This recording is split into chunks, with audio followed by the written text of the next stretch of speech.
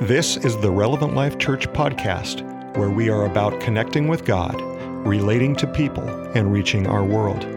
Tune in as our church goes through this week's teaching in God's Word. In Jesus' name, amen and amen. You may be seated this morning. I want to encourage you in these moments like this. How many believe that God does miracles? Do you believe it today? If you believe it, then expect it. And as you're expecting it and God does something in your life, would you be sure to tell us? We want to celebrate those moments with you, but we as a body want to celebrate those moments. You know, I go back to the days of testimonies, and we don't necessarily open it up to verbal testimonies that way, but we want to be able to testify of God's faithfulness. Amen? And God is good, right? Yeah, awesome. I want to thank you, be a person of gratitude, a people of gratitude, a staff of gratitude to our board and to our body. Thank you so much for your love, of your words of appreciation on Pastor's Appreciation Day, Pastor Appreciation Month. You know, the staff got crumble cookies this morning. We've gotten cards, we've gotten words, we've gotten hugs, and I think most importantly to me is not the cookies. That's Jesse. Pastor Jesse is most important. His love language is crumble cookies. So you want to speak love to him, buy him cookies. But I will say my love language is words. So when your words to me, when your words of affirmation, your words of love, your words of appreciation, can I tell you, they make me soar, and I will endeavor to climb over the moon for you in doing that, because that's really that's what I'm doing, what I do. How many know that everyone just needs to be appreciated from time to time, right? Can I tell you, thank you for who you are.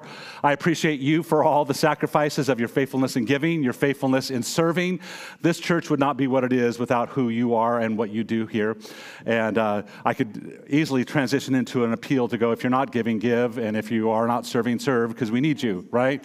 But I'm thankful for you. Remember that next Sunday, Will Caesar, our guest speaker, he's going to be the Oregon Youth Convention OYC speaker, and because Trenton's a personal friend, Allie and Trenton are personal friends with him, he is going to be coming and joining us on Sunday morning at both campuses, and he will challenge you. He's on fire, and you're going to love it, and so come and partake of that. The Armed and Ready seminar is around the corner. I just want to challenge you, don't miss it. I've already been in conversation with my brother. He's been doing many seminars, and lives are being changed, perspectives are being changed. And I think sometimes what happens is that we go, well, I understand Ephesians 6, I understand the armor of God, but I want to come back and go, do you understand it enough that you're actually using it? Are you applying it to your life? And if you're not applying it, then you're not understanding it.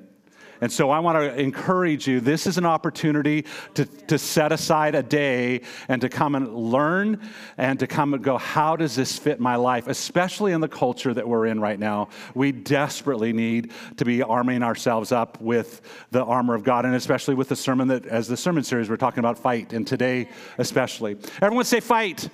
Oh, come on, fight. Turn to your neighbor and say fight.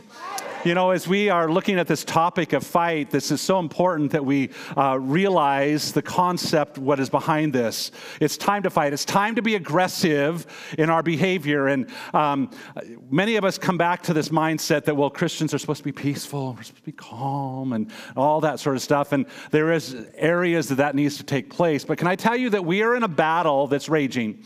Whether you recognize it or not, there is a battle. There is an enemy that is against you. That enemy is not flesh and blood, but that enemy is spirit and power. And we need to step in and go, we realize that there is a fight. There's a battle that's taking place. There's a battle that's raging. This idea of being aggressive that we talked about last week, being ready or likely to attack or to confront. I think as I prepare these sermons, I have to ask myself, am I being passive or am I being aggressive? I'm not talking about a passive aggressive, that behind the scenes you're like taking shots at people, but am I being passive in what God's doing, being passive to the enemy, or am I standing in the authority and the power that God has given me to stand in? This idea of attacking and confronting, pursuing, being forceful. Paul writes to Timothy in 1 Timothy chapter 6, and I'm just going to read parts of it here. He says, but you, O man of God, flee from. Everyone say flee from.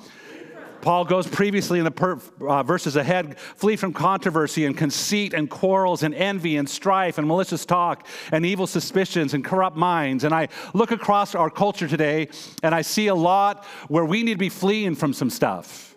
We've been passive and we've accepted it and we've been partakers of it. And Paul is coming to Timothy and saying, don't partake, flee. Don't be passive, be aggressive. And he goes on and he says, these things, flee from these things and pursue with intense effort this righteousness, this godliness, faith that we've been really emphasizing, love, perseverance, and gentleness. Fight the good fight of faith. Everyone say it. Fight the good fight of faith. Come on, one more time. Fight the good fight of faith. And then he ends this section of scripture and he says, oh, Timothy, I appeal to you. Timothy, I want one of the greatest things for your life is this. Guard. Everyone say guard. Guard what has been entrusted to you. What I want you to realize this morning that all of us in this room are partakers of someone that has invested in us. Someone who has poured life, poured scripture, poured faith into our lives. How many can identify someone in your life around this room? Everyone, right? Online, someone has poured something into you. Paul is coming and saying, Timothy, I have poured into you. Your mother has poured into you. Your grandmother has poured into you. These people have poured into you. Guard it. And some of you may be going, I'm struggling, fighting, and I come back to you and say, you need to step up and you need to start guarding what's been entrusted to you. You need to guard it. Avoid irreverent and empty chatter and the opposing arguments of so-called knowledge, which some have professed and thus have swerved away from the faith. Today, I don't know where you are at in your process of faith. I'm not just talking about a belief system in Jesus Christ. I'm talking about an assurance and a knowledge and an expectation of God.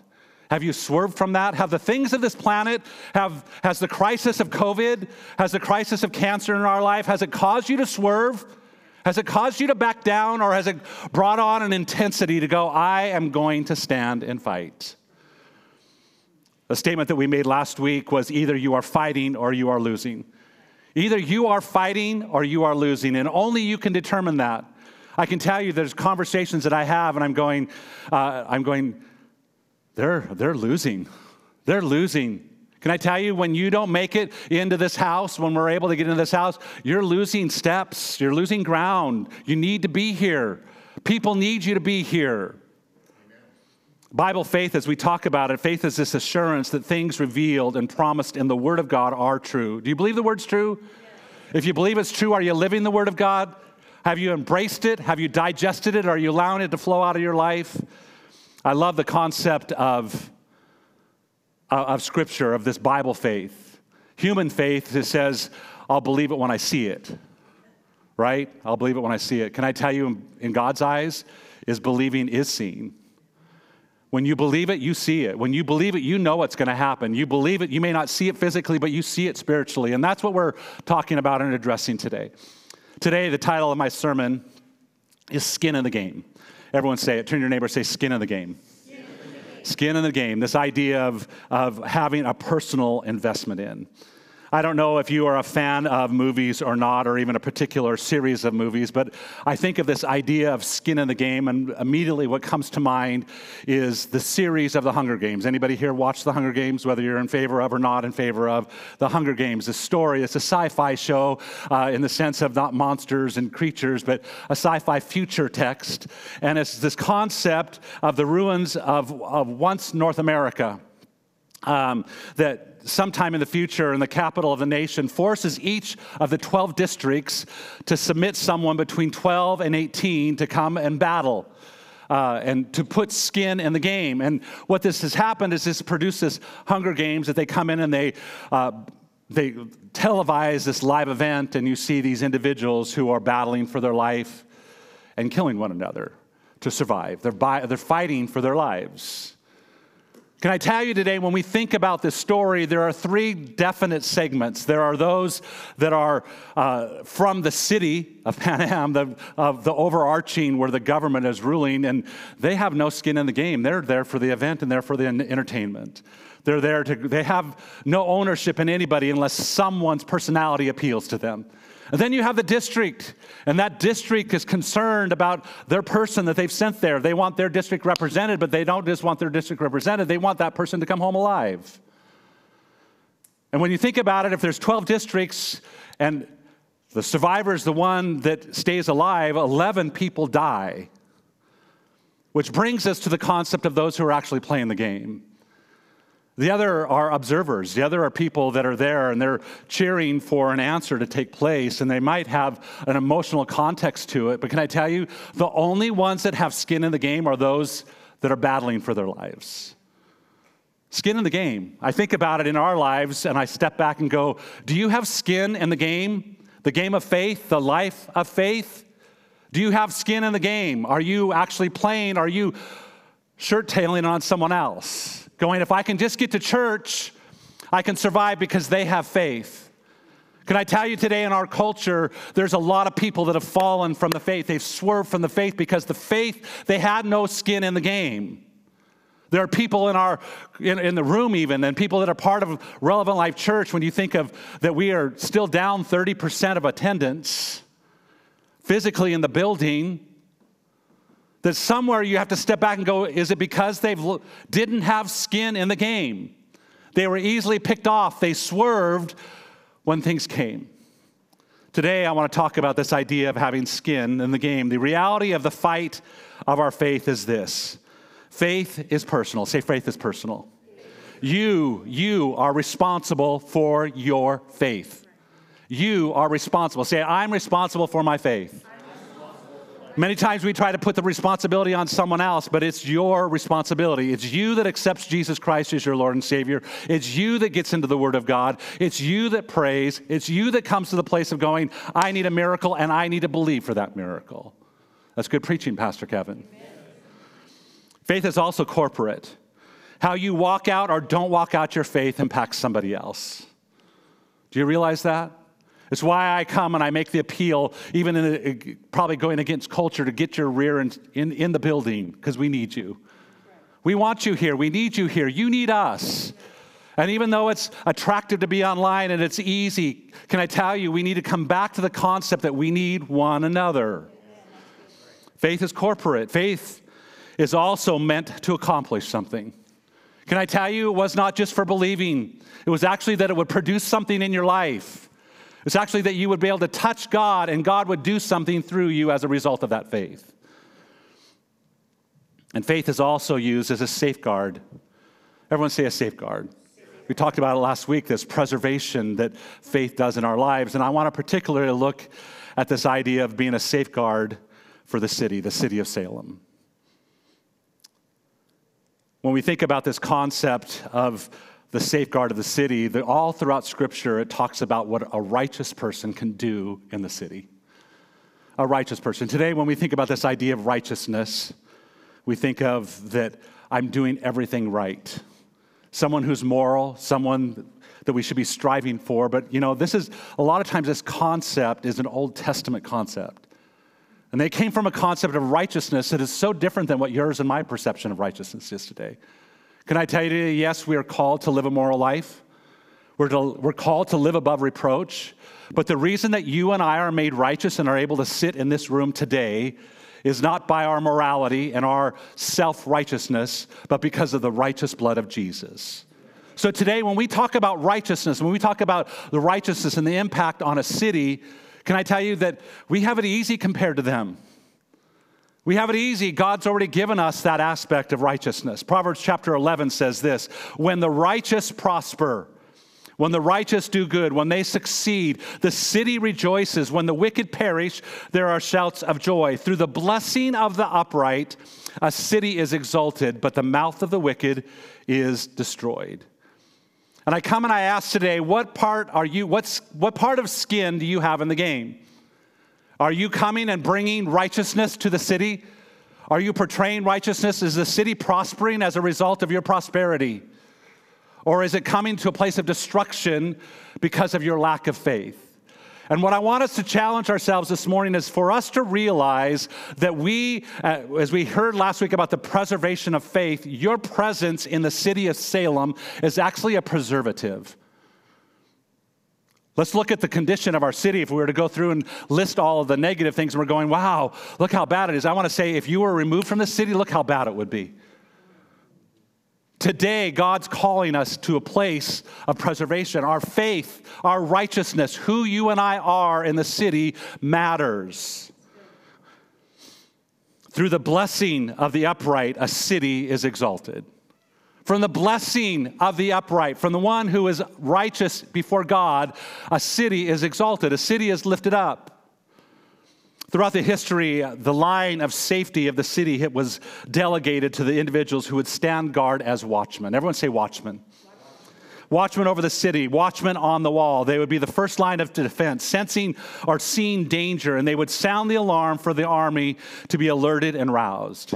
During the Old Testament period of time, there were 3 military watches. There was early evening from sundown till about 2 o'clock, until midnight, and then it was from midnight to 4, and then it was 4 till daylight.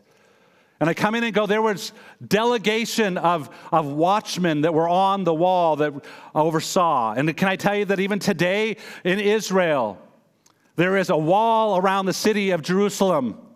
And on that wall are guards that stand in defense of their city. They're standing there. They're this force that's taking place that's guarding the local residents. This idea of watch is to guard, to watch over, to keep, to preserve, and to warn of danger. Today, when I think about our lives, so when I think about our position as righteous in the city of God, are you fulfilling the role of being a watchman? Are you aware of the danger that has invaded our city? Are you aware of the wickedness that has invaded our city? Are you sounding an alarm? Are you standing in the gap? Are you being part of one who's bringing preservation to how we live in the city? And I come and go, do you have skin in the game? Can I tell you that we have been, as we watched the last 3 years, there's a lot of people that are up in arms about the United States of America. A lot of people that are critiquing those that are in roles of high government. There's a lot of people that were critiquing the state of Oregon, and probably my voice was there at one time or another over the last several years. But I have to come back and ask, am I going to step back and criticize, or am I going to step up and put skin in the game? Am I going to be part of the answer, not part of the problem? And I think what's happened in our Christianity is we step back and go, well, it's my right, and I'm vocal about it. But rather than just being vocal about it, what are you doing with your faith? Do you have skin in the game? Psalms 127:1. We can see that it's important for us to be watchmen, but the ultimate watchman is God himself. It says, unless the Lord watches over the city, the guards watch in vain. When we come back to this concept of righteousness, God called us to stand, and we have an activity that we need to participate in. But as we are faithful, as faithful watchmen of righteousness for God, unless God does his part, what we do is in vain. What it does is it forces us back to a reliance on God. It doesn't remove our responsibility. And can I tell you what's happened in our lives, and sometimes in my life, is that I come back and go, I can't do anything. I might as well just give up. God, you do it. Anybody ever have that attitude in any situation of life? When we come back to this concept of faith, it's not just a belief system. It's an active role in our lives. It's got to come back and go, faith, James said it, he goes, I'll show you, show me by faith with what you believe. And he says, I'll show you my faith by what I do. Can I tell you, this idea of faith is not just what you believe, it's about how you live your life, how you walk it out day in and day out. I want to look at a story in the book of Nehemiah that'll pertain to what we're talking about today. Ezra and Nehemiah are actually one book in the Hebrew Bible. They are part of the same story. In fact, the books of Ezra, Nehemiah, and Esther all come out of the same general period of Israel's history. They appear in our Bible in reverse order. They appear as Ezra, Nehemiah, Esther, and it's actually Esther, Nehemiah, Ezra when we think of chronologically. So just so you're understanding the story, how many know it's important to understand the context of what that's taking place?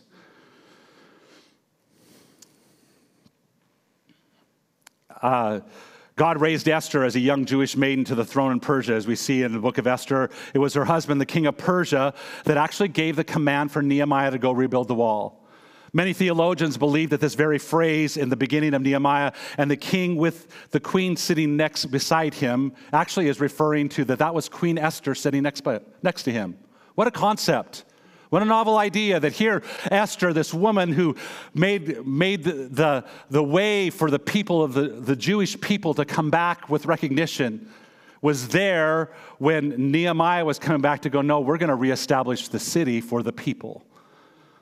And the story goes on that Ezra was the one that redeemed the temple for the presence of God. The book of Nehemiah falls into two divisions. The first six chapters cover the reconstruction of the wall, and the second, the remainder of that through chapter 13, deal with the reinstruction of the people. And we're going to focus on the reconstruction, not the reinstruction part. The wall symbolizes strength and protection.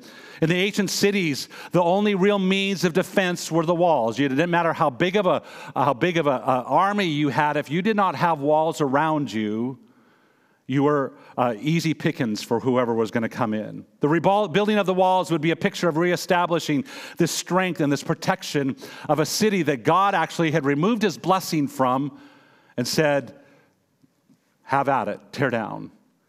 This moment of a rebuilding was not just a rebuilding of a wall, but a rebuilding of a people, rebuilding of a faith, rebuilding of a purpose for history's sake.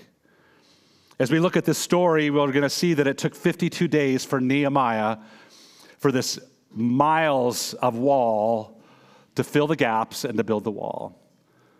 If you step back and recognize it was a miracle that it only took 52 days. But we want to see this story. Nehemiah chapter 4, I'm going to come right in the very midway point.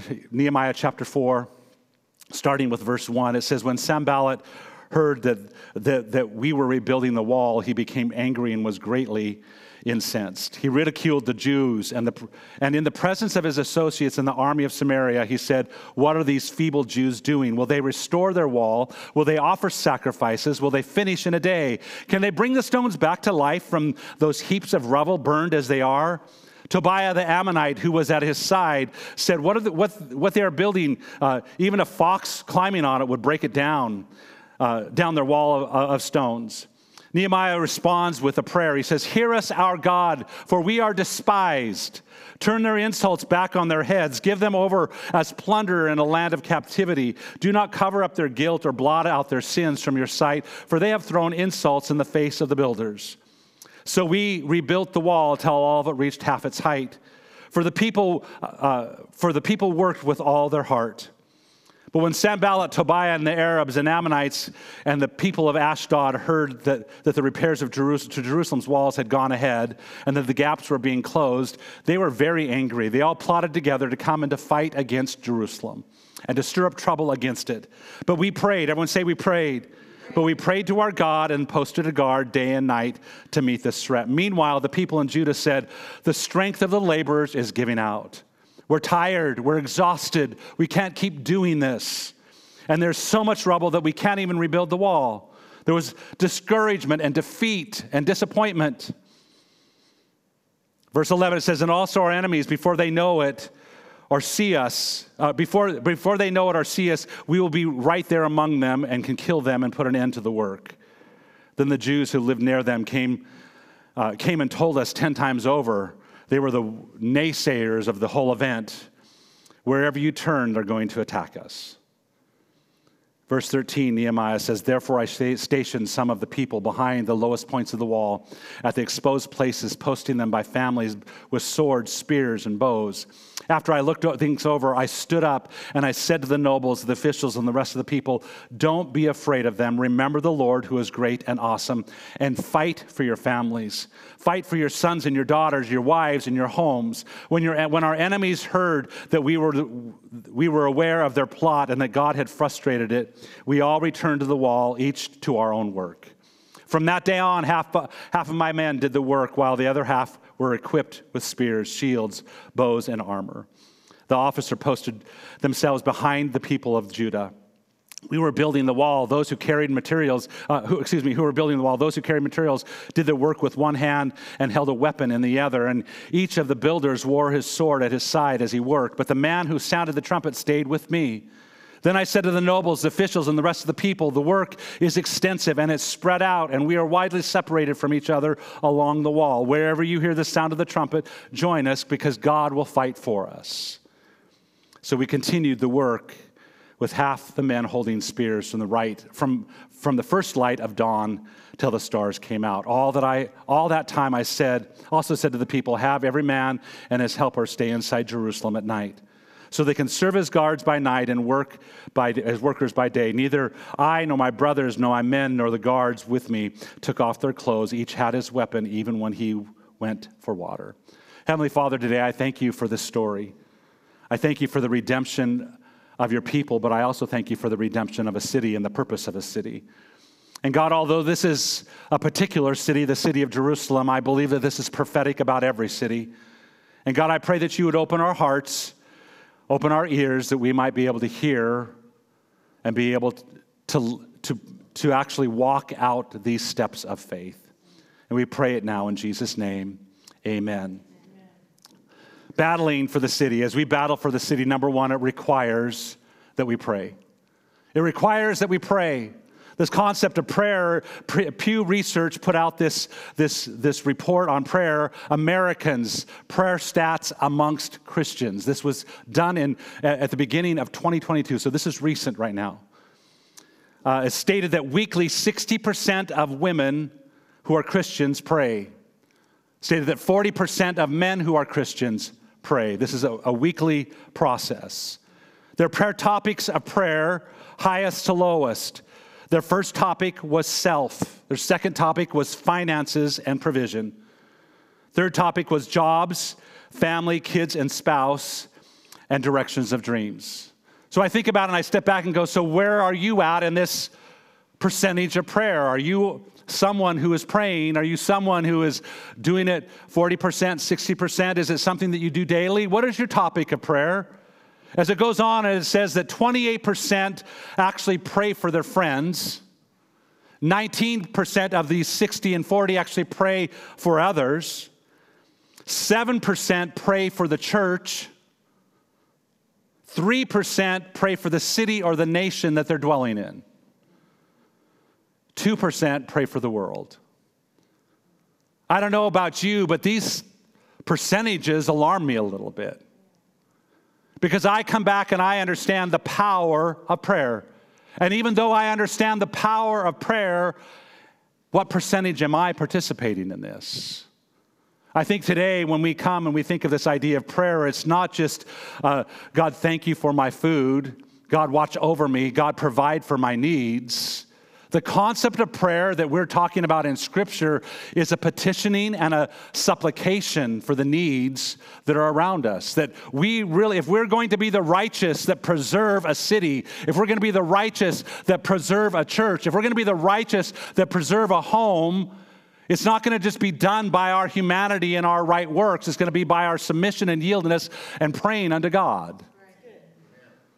Once Nehemiah learned how vulnerable this Jerusalem was, the Bible says that his first course of action was to pray. It says he prayed and he fasted for 4 months. When we look at Nehemiah chapter 1, it says, when I heard these words, I sat down and I wept.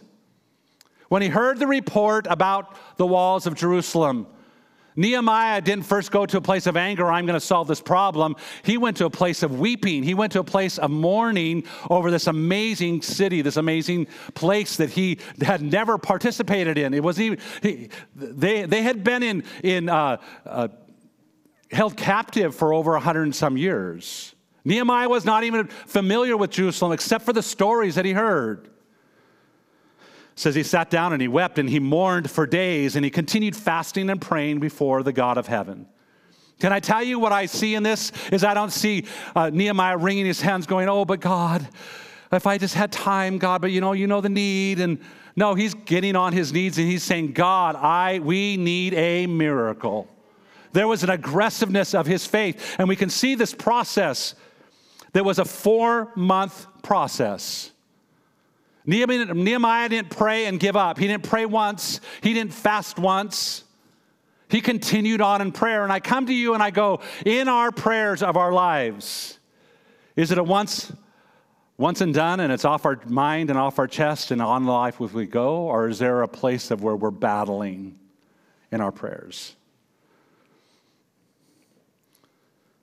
What I realize about this is that you'll never build the walls of the city until you have first become greatly concerned about its ruins. We can step back and we can judge Salem. We can criticize. But can I tell you, Salem is an amazing city. Salem is an amazing location. We're in the mid-valley. We're in the very center of the population of the state. Can I tell you what God has placed us here to do? Can you imagine the potential of what God wants to do through us in the city of Salem?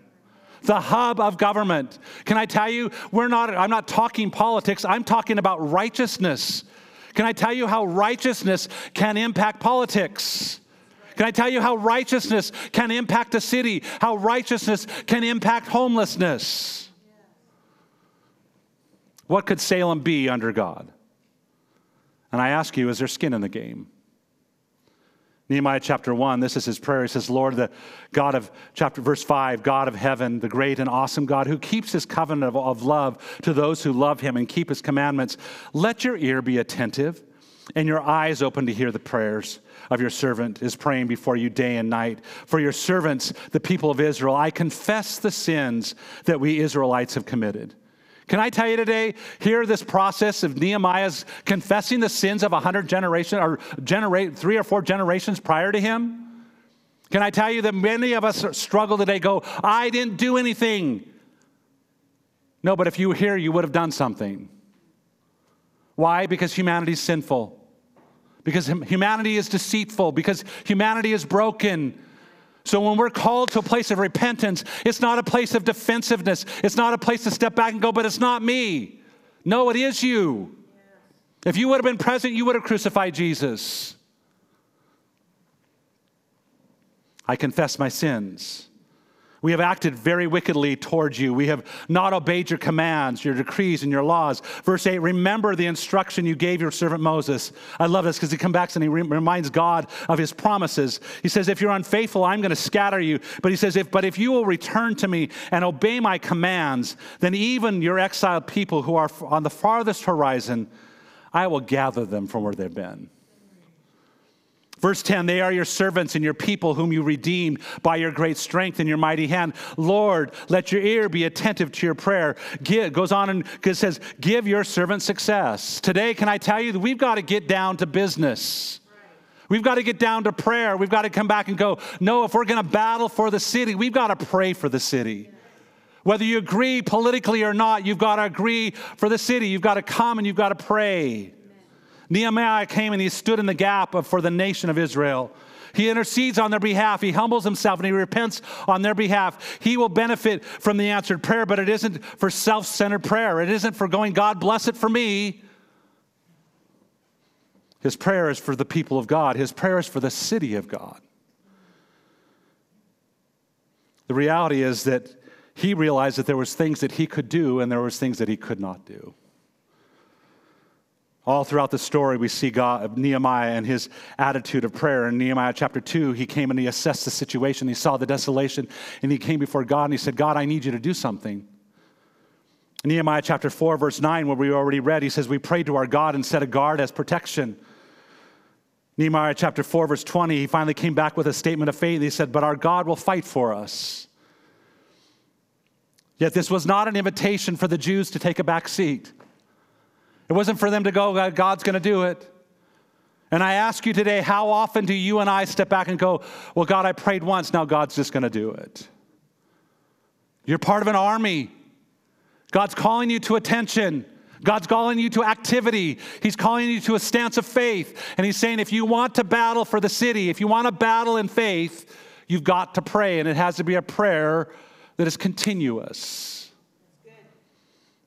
2 Corinthians chapter 10 says this, the weapons that you and I fight with are not the weapons of this world. Counting to 10 of whether I should say it or not. I believe that a lot of us have slipped into battling with our mouths rather than with our prayers. Battling with our opinions. The opinions of man rather than the opinions of God.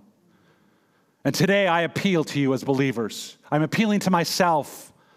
I appeal to you. Let's stop fighting futile battles with words. Let's start fighting battles that are important with the power of God. Let's demolish the strongholds that God has given us the power and authority to do. James chapter 5 says this, and the prayer offered in faith. Everyone say prayer offered in faith. This aggressive faith. Yes, it's talking about healing, but can I tell you, the aggressive prayer offered in faith, it goes on, it says the prayer of a righteous person is powerful and it is effective. So it comes back to going, God, I'm going to live my life set apart, but Jesus, you've made me righteous, so therefore my prayer is a righteous prayer. Yes.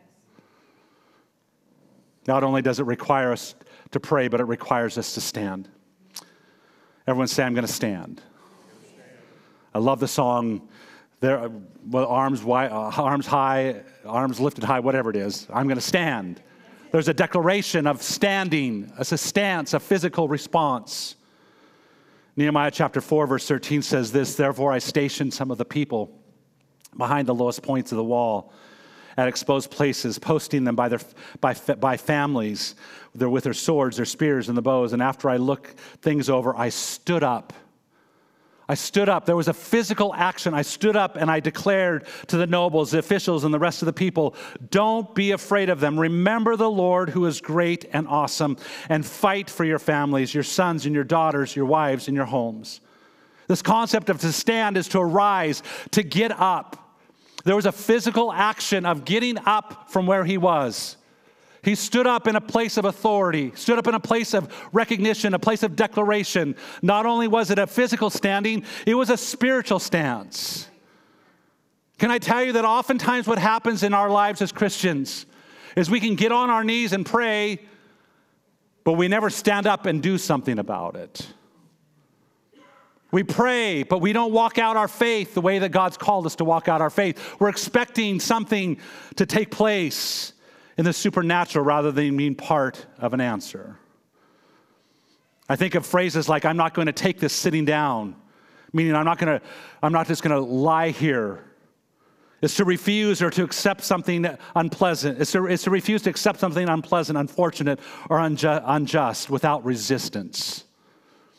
To make a stand is another phrase. To take a position for defense or opposition. Nehemiah physically stood. He took a stand, and then he also took a stand spiritually.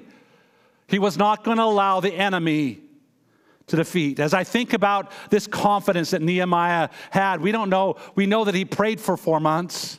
Can I tell you that praying for 4 months breeds something inside of us as we're in presence with God?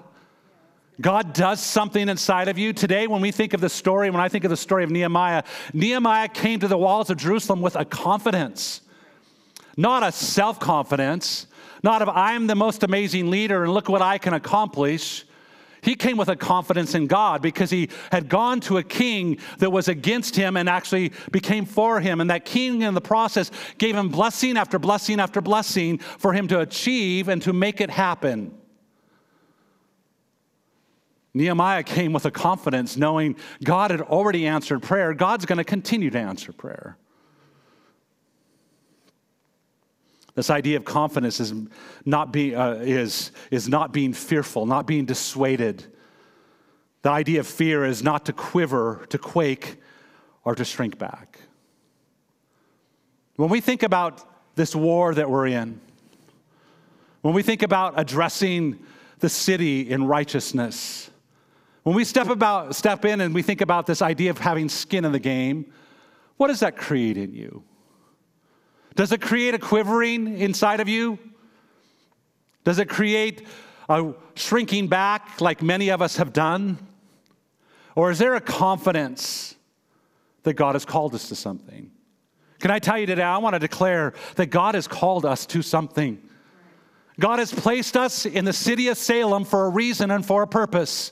Back in 1950, over on Fairview Avenue, a pastor came into the town and said, we're going to build a church, and it's going to be called Southside Assembly of God. Can I tell you, it's been around for a long time, and God has just continued to expand us. God didn't place us in Salem by accident. It was not a happenstance. Do you hear me, church? And I step back and go, have we just been passive? Can I tell you there's been seasons of aggressiveness, there's been seasons of standing, and there's been seasons of low points. And I sense in my spirit that God is going, it's time to rebuild the wall. It's time to rebuild the wall. It's not something, Kevin, you can do on your own. You need to assign the families and the people in their neighborhoods to start rebuilding the wall, to pray and to stand. Nehemiah had a courage, and that word courage is mental and moral strength to persevere even in the midst of difficulty. I don't like fearful things. Fortunately, I'm not like I was when I was a kid when I was afraid of the dark. How many can be honest in this room to say that there are some things in your life that you still have fear of? Be honest. There's things that we fear.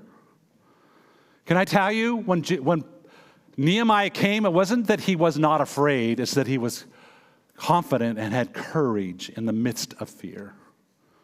It's why all throughout the Old Testament we can see where it comes and it says, be strong and courageous. Do not be afraid. Why? Because fear was present. Fear is present. It's part of our lives. And we can either react in timidity or we can react in courage. We can either shrink back or we can step forward. Paul tells us in Ephesians chapter 6, he says, therefore, put on the full armor of God so that when the day of evil comes, you what? Will be able to stand. Stand your ground. If ever before in history, the day of evil is here. I'm not saying stand up and fight the people. I'm saying stand up and fight the enemy of our souls. Stand your ground. Church, we are here for a purpose and for a reason. There was a generation of men and women that have boosted us on their shoulders to 2022. What are you going to do for your generation? Are you going to stand or are you going to shrink? Number 3, battling for the city requires us, lastly, that we would build and we would fight. And we would fight and we would build and we would build and we'd fight and we would fight and we build. Nehemiah 4 says, when our enemies heard that they were aware of their plot, God had frustrated us as we all returned to the wall, each of their own work. And Nehemiah goes on and he says, those who carried materials did their work with one hand and held a weapon in the other. And each of the builders wore his sword at his side as he worked. This process of the sacred and the secular, this rowboat of culture today, that we can't just pray about it because we're going to go in circles this way, and we can't just meet the needs because we're going to go in circles this way. We've got to come and we've got to engage in a battle with both of the practical elements involved. This sacredness of prayer and this secularness of building and fighting. Today, we are in a war. And the concept that Nehemiah knew is that no walls meant no city. No walls didn't just mean no city. No walls meant no temple. Today, when we think about this concept of Jerusalem, the walls are there for a protection of the people, a gathering of the people. Today, not in our culture because the temple is no longer there, but it was this purpose for a place of set apart that God could do something supernatural through his people. Today, we all have something to do. I don't care what your job is. I don't care what your occupation is. It doesn't matter what you think you are. If you're a child of God, you're a child of God first. If you're a child of God, you're a warrior first. There's a person of faith down deep inside of you that God is speaking to go, it's time to stand up. It's time to pray. It's time to stand. It's time to build, and it's time to fight. What I've realized is that no matter how hard the enemy attacks you, you must continue to do the things which threatened him. I'm going to make it personal. As Ron and I battled for life or death circumstances last year, it was not placed on us by God. It was the enemy of our souls that wanted to defeat and destroy. And if I were to be completely honest with you, there were moments that we wanted to just surrender to him. There were moments we just wanted to give up and going, it's done. We don't know what we're going to do. But can I tell you that something had to rise up within inside of us as corporate as well as individuals to say, we are going to fight. The enemy is not going to rob us of our purpose. As you stood this morning, as it happened today, I don't know if you were wise enough to discern it or not, but the woman that stood up here to pray, the woman who stood up here for Convoy of Hope, is a woman of anointing and power. She didn't just move a congregation, she moved heaven. And I have to go back to the foundations of the earth that God called Kevin to do something. And there's a reason that he put me as a pastor of a church to do what we're doing, and it's beyond my ability. And I could either shrink back and I could quit, or I could stand up and go, no, I'm fighting. Satan, you will not win. But what I've had to learn is I've had to learn to fight and build at the same time. This last week, we had a scare with the cancer journey. And that happened. And let me tell you, it sent me reeling. My mind was on so many things of all that it could happen, and the fear and the what ifs. But in the middle of all that, I had to continue to build, and I had to continue to lead, and I had to continue to prepare for a sermon, and I had to continue to look for 2023. Can I tell you, I've had to learn that I have to keep on fighting. And in the middle of the battle, I have to keep on building. And what I've realized is that the enemy is the ultimate bully. And let me tell you, he's going to continue to throw stuff, and we need to recognize his voice and recognize God's voice. For some of us, we just think that he's going to just lay down. Many of us, we get so tired that we just give up. And we just need to get used to going, right? The annoying mosquito to go, no. 2 Corinthians chapter 7, Paul writes, he says, we faithfully preach the truth of God. God's power is working in us. It's working in me, it's working in you. And we use these weapons of, what is it? These weapons of, not the weapons of our words, even though that's biblical, not the weapons that we stand with. We're not fighting a person. We're not fighting a government. The weapons of our righteousness, our right standing before God, our set apartness. We use the weapons of our righteousness in the right hand as attack with the left hand for defense. There's a war that we're fighting. Nehemiah engaged in a war. Nehemiah stepped in with confidence. And we see in chapter 6 that the wall was finished in 52 days. There was a miracle. Nehemiah accomplished this because he was personally invested. He had skin in the game. He had spent his time on his knees, and he led a people that were behind him and not behind him. He led a people that were fearful and a people that were confident. He had a voice. It wasn't just his voice. It was a clarion voice that they sensed that God was going to do something. When I think of the city as I close here, this idea of skin in the game, let's jump to the life of Jesus. I want to end with these few verses. It says, Jesus was going through all the cities and the villages, teaching in their synagogues and proclaiming the gospel of the kingdom. Can I tell you, even before he was crucified on the cross, with the ultimate skin in the game, Jesus had skin in the game.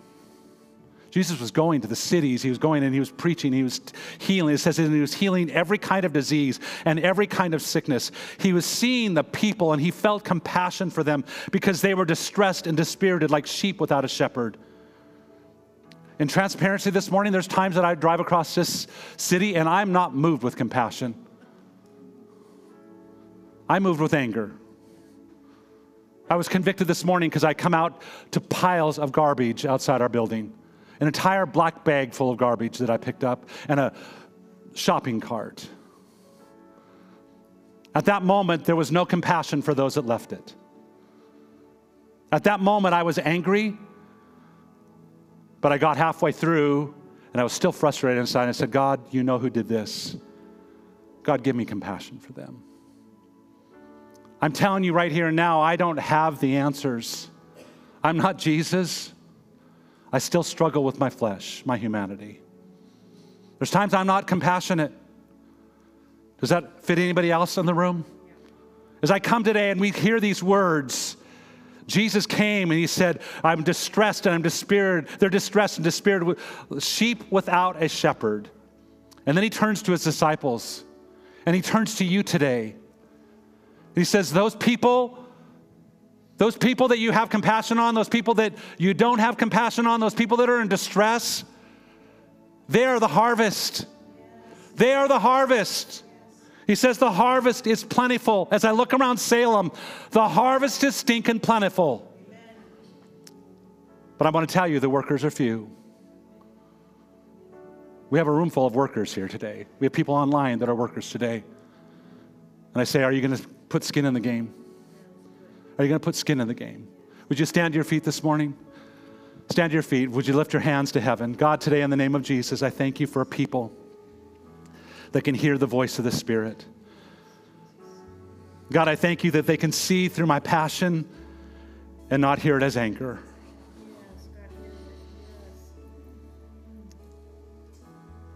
God, today I pray that you would move us. Yes, pray it to yourself. Say, God, move me. Move me. God, make my faith a personal faith, an active faith. And God, as we come together as a me, you make us a we. And God, that personal faith is even that much stronger in a we corporate faith. So God, today, we pray, God, help us to be people of prayer and intercession over our city, over the people that are broken. God, rather than responding in anger, God, have mercy. God, forgive me, first and foremost, for responding in anger. God, help me to be moved with compassion. God, I pray that you'd give us a spirit that's able to meet needs and to know how to best meet the needs.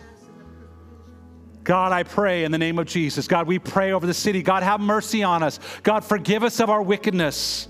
God, would you turn the hearts of people back to you? God, as we step in to rebuild this city, help us to be people of prayer. God, help us to be people who stand for righteousness, that we're not going to be swayed, that we're going to be biblically worldview people. God, that we would not succumb to the people of this planet, that we would not succumb to the sparring of words. God, we would not get caught up in the agenda of man. May we ever be pulled back to the agenda of God, that you are not willing that any would perish. God, help us to stand in righteousness, God, for righteousness is what turns the tide. God, today I pray that you'd give us boldness and courage and confidence to step forward, to build and to fight and to fight and to build, to realize the war is ever raging and the enemy is not going to become quiet. He's not going to lay down, and God, we're not going to lay down. God, we're going to fight forward. Say, I'm going to fight forward. God, we recognize today that we're not fighting flesh and blood. We're fighting principalities, powers, and rulers of darkness. And Satan, today, in the name of Jesus, in a corporate setting, in the name of Jesus, we declare battle on you. We will not lay down. We will not bow down. In the name of Jesus Christ, we declare Salem as a city of peace. We declare that it would be a righteous city for your kingdom. God, in the name of Jesus, this hub, this midway point, this political point, this political city, God, that is here, this hub of government, God, that you would invade with your power, with your spirit. God, we need revival. We need you to move. God, we need answers. There's answers beyond, that are far beyond human understanding, that we desperately need. And God, today we thank you. And God, I go to the words of Jesus. God, move us with compassion. God, we pray for the harvesters. Pray for the harvesters. God, help me. Say it today. God, help me be a harvester. God, I'm willing to go. Help me to be a harvester. Help me to be faithful. Help me to be part of the answer, not part of the problem. And God, we thank you for it today. Come on, lift your voice and say, thank you, Jesus. God, thank you for a new breath, a new fire, a new passion in Jesus' name. And all God's people said, amen, amen. You need prayer this morning. Our prayer team is coming right at this moment to pray with you. Otherwise, you're dismissed today. See you next Sunday. Will Caesar's going to be here, and he is going to rock your world. God bless you. Here at Relevant Life Church, it's our mission to see people connect with God, relate to one another, and reach our world. This single statement drives everything we do as a church. Our hope is that today you were encouraged in this. Thank you for joining us, and have a blessed day.